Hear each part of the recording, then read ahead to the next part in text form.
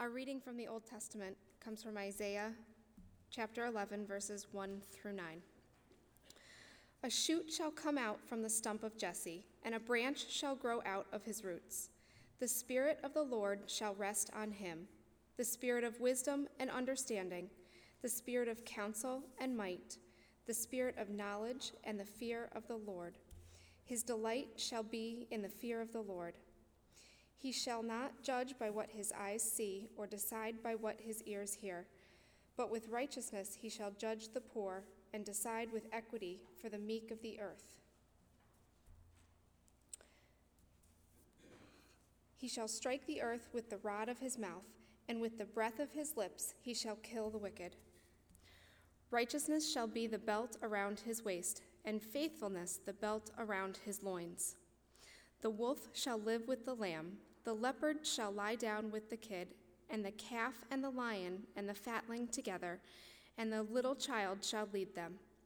The cow and the bear shall graze, their young shall lie down together, and the lion shall eat straw like the ox. The nursing child shall play over the hole of the asp, and the weaned child shall put its hands on the adder's den. They will not hurt or destroy on all my holy mountain, for the earth will be full of the knowledge of the Lord, as the waters cover the sea. This is the word of the Lord.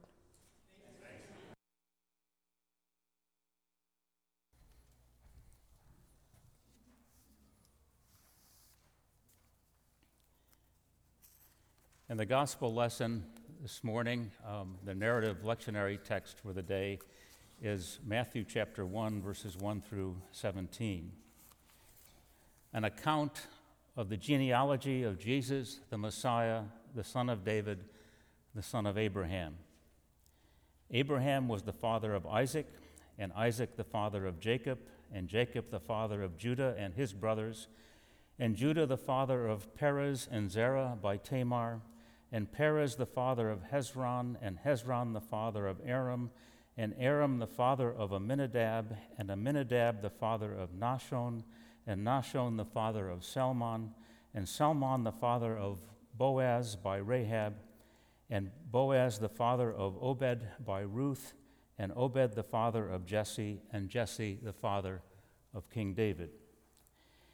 And David was the father of Solomon by the wife of Uriah, and Solomon the father of Rehoboam, and Rehoboam the father of Abijah, and Abijah the father of Asaph, and Asaph the father of Jehoshaphat, and Jehoshaphat the father of Joram, and Joram the father of Uzziah, and Uzziah the father of Jotham, and Jotham the father of Ahaz, and Ahaz the father of Hezekiah, and Hezekiah the father of Manasseh, and Manasseh the father of Amos, and Amos the father of Josiah, and Josiah the father of Jeconiah and his brothers at the time of the deportation to Babylon.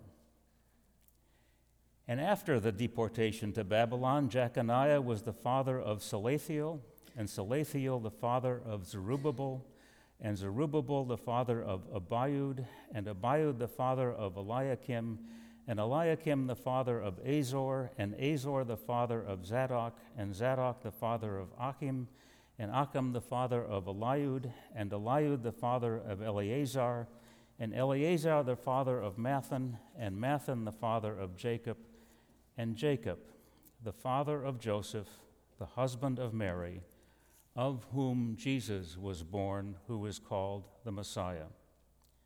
So all the generations from Abraham to David are 14 generations, and from David to the deportation to Babylon, 14 generations, and from the deportation to Babylon to the Messiah, 14 generations. The word of the Lord. Thanks be to God. As Tom pointed out in the children's sermon, each of the four Gospels begins in a different way. John's is the most overtly theological, with echoes of the creation story from Genesis 1. In the beginning was the Word, and the Word was with God, and the Word was God. Luke is concerned to place the event of Jesus' birth in the context of human history. He writes his history with a theological intent, to be sure, But he's interested in showing that God acts in the midst of human events. A decree went out from the Emperor Augustus that all the world should be registered. This was the first registration and was taken while Quirinius was governor of Syria. Mark has no nativity story at all, but begins immediately, which is one of Mark's favorite words, begins immediately with the preaching of John the Baptist. And Matthew begins with what seems like a real yawner, a whole list of names, many of them obscure and difficult to pronounce. Well, whatever else you may think of Matthew's beginning, I think it's safe to assume that he did this on purpose. He wasn't just looking for filler. He thought that this list of Jesus' ancestors was somehow important. These are Jesus' people, he's saying. This is where he comes from. You know, as I grow older, I find I'm becoming more and more interested in my ancestors, learning about their stories. And I now have so many questions I wish I had thought to ask of my parents and my grandparents about their lives and the lives of their parents and their grandparents, not just to learn about what life was like for them and what they experienced, but also, in a sense, to learn about who I am, because our pasts and our family's past shape us.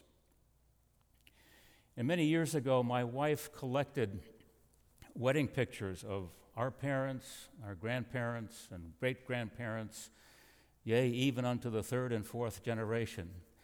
And we had them hung on the wall of our entryway as a kind of family tree. And our middle daughter, who even at an early age had a gift for irreverence, would sometimes walk past those pictures, glance over her shoulder, and say, "Hello, dead people." But they weren't all dead. And in a way, none of them were, because even those who had long ago ceased to walk this earth were somehow still with us. Their genes and many of their physical traits lived on in us. But not only genetic traits, but also habits, customs, traditions. Why do I say a prayer before every meal? Because growing up, that's what my father did. I still sometimes echo those words that I heard from him. Why do I like to garden and get my hands in the soil? Could it be something to do with the fact that I come from a long line of farmers? And I can think of a number of other traits that are less flattering that I share with those who have gone before me. We are products of our past. Our families shape us. And whether we're trying to emulate their good qualities or flee from their tragic past, determined not to repeat those mistakes, either way, we are in some way or another the result of those who've gone before us, which is why people are interested in genealogies, I think. We research them to discover something about who we are, how we got to be who we are, and maybe even for some clues as to where we are going. You know, most of the time when we tell stories of our ancestors, we tell the stories of heroes and heroines, like my great-great-grandmother who emigrated to the Netherlands, who lost her husband on the voyage, who came here with 7 children, but vowed to continue, and her motto in tough times is always, "The Lord will provide." Our family tells that story as a way of saying, we come from good stock. We come from people of faith and perseverance and courage. As Pauline Giles wrote in her family memoir, "If you come from people who were neither wealthy or lucky, you are here because of the cardinal human virtues: courage, persistence, fortitude, hope. You are here because they took it on the chin." And that's how genealogies functioned in the Bible too. The long list of begats in the Bible, here in Matthew and elsewhere, are not just matters of record keeping, because often the records aren't all that historically accurate, but they're ways of saying, see, this person is a legitimate heir. This person comes from a long line of royalty. He's part of a family of important people, people of courage and faith. And this is part of Matthew's purpose in including the long list of Jesus' ancestors. Jesus is the descendant of Abraham, the descendant of David. He's the fulfillment of the promises made to these heroes of Israel. But Matthew adds some interesting twists in the history. For one thing, 5 women are included in the genealogy. That in itself is unusual because heritage is almost always traced in a patriarchal society, placed through the male line. Luke also has a genealogy of Jesus, and it's different, and he lists 76 men, but not a single woman. In Middle Eastern genealogies of the time, if they did include the names of women, it was only if they could somehow ensure the purity of the line or enhance its dignity. But that's certainly not the case here with Matthew. So who are the women that Matthew names? First, there is Tamar. Tamar's husband had died, leaving no offspring. And according to Jewish law and custom, her deceased husband's brother was obligated to become her husband and produce offspring to ensure the continuation of the family name. But this brother-in-law refused to do this, refused to marry Tamar. So she took matters into her own hands, disguises herself as a prostitute, seduces her own father-in-law, Judah, and produces a child by him in order to ensure the line of descendants, the line which led to Jesus, the Messiah. She's a bold woman, determined to acquire her rights, even if she must do them by a rather unorthodox means. The second woman that Matthew names is Rahab, another enterprising woman. Rahab did not have to disguise herself as a prostitute. She was a prostitute. She was also a non-Israelite from the city of Jericho. She entertained and harbored the spies who were sent into the city by Joshua, even doing so at the risk of her own life. And when Jericho was conquered and the walls fell down, she was spared and thus secured herself a place among the people of Israel, and is another ancestor of Jesus the Messiah. And then Ruth. Ruth also is not an Israelite, but another foreigner, a Moabite. In the book of Deuteronomy, it says, "No Ammonite or Moabite shall be admitted to the assembly of the Lord, even to the 10th generation. None of their descendants shall be admitted." But there she is, Ruth the Moabite, ancestor of Jesus. She is a poor widow who needs a husband. An unmarried woman in this highly patriarchal society had virtually no rights. Her mother-in-law gives her some advice. There's this man named Boaz, she says, fine fellow. He'll be working hard all day, and then he'll have a good meal, maybe a glass of wine, and he'll lie down content and go to sleep. You keep an eye on Boaz, Naomi says to Ruth. And when he falls asleep, you go and lie down next to him. Ruth does as she is told. Boaz wakes up about midnight, discovers this woman lying at his feet, and says, "Well, hello." And you can guess the rest. Basically, Ruth says to Boaz, "You ought to marry me." He agrees.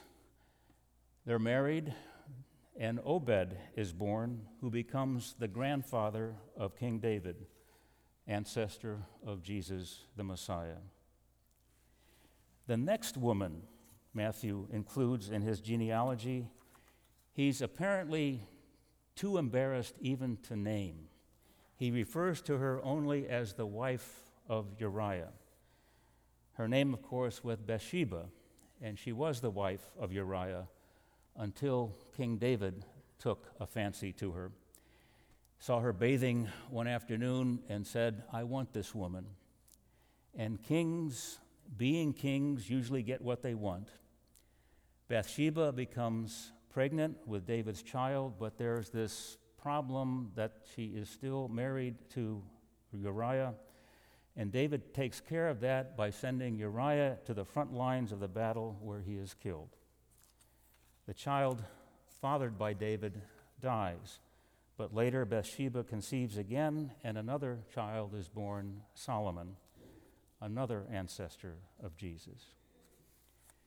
This is the story of how Jesus came to be, says Matthew. There is Tamar, a woman who would otherwise have been cast off and neglected, who resorts to seduction in order to secure her rights. There is Rahab, the reformed prostitute, who casts her lots with the God of Israel, even at the risk of her own life. There is Ruth, the foreigner, Bathsheba, the victimized adulteress, and Mary, the mother of Jesus, also pregnant by unorthodox means. The women in Matthew's genealogy are women at the margins. They're morally or racially different, outsiders in one way or another, and women who use their wits to force the men of Israel to claim them as members of God's promises. This is where Jesus comes from, says Matthew. Jesus really was tied to the squalid realities of human life and sex and politics and family jealousies. And many of the men listed in Matthew's genealogy were no better and often a lot worse. There's Jacob, who cheated on his brother Esau. Judah and his brothers, who sold their younger brother Joseph into slavery. And others in Matthew's list who are far worse. There are assassins, mass murderers, idolaters, kings who ordered the slaying of infants. Usually, when we tell our family stories, we keep the skeletons in the closet. Matthew brings them out into the open and says, yeah, we all have skeletons. We're all compromised or victimized in one way or another. There's a lot in our past and a lot in our family histories that maybe we wish were not there. But it is there. And it was there for Jesus too. And look what God can do with it. God's plans are not accomplished only through pious, morally upright people, people of stellar character and impeccable reputations. In fact, there is a whole lot that is a lot less than admirable in these people. Jesus is a descendant of Abraham. Abraham, through whom God promised to bless all the families of the earth. Jesus is a descendant of David. David, to whom God promised that there would be descendants on the throne forever. This Jesus is a blessing for everyone and for all time, says Matthew. But this Jesus is also a descendant of the Abraham who tried to pass off his own wife as his sister and give her as wife to Abimelech in order to save his own skin. This Jesus is the descendant of David, the apple of God's eye, beloved king of Israel, but also David, the adulterer and the murderer. Jesus did not belong to a perfect family. He belonged to a family of cheats murderers, cowards, adulterers, and liars, which is to say, he belonged to us. And he came to help us and to give us hope.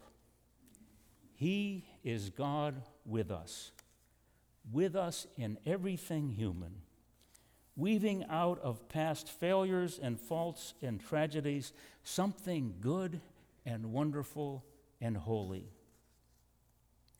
And I think Matthew, especially by including these women in the story of where Jesus came from, is also telling us that people who are victimized, neglected, cast off, pushed to the edges of society and forgotten, these people are not forgotten by God. In fact, these are the very people through whom God is working for.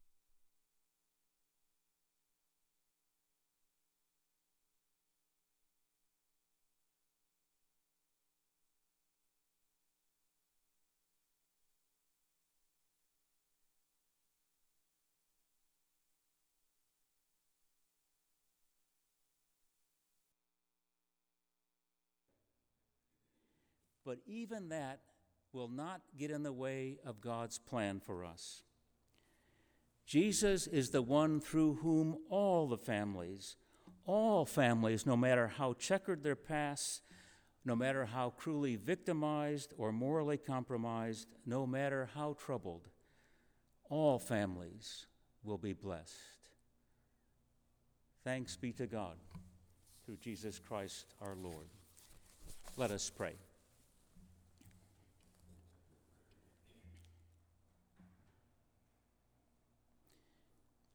Gracious God, we pray that the news of your love for us may not remain only a memory or an echo in our ears, but might take deep root in our hearts and might grow and produce fruit to the glory of your name. Through Christ our Lord we pray. Amen.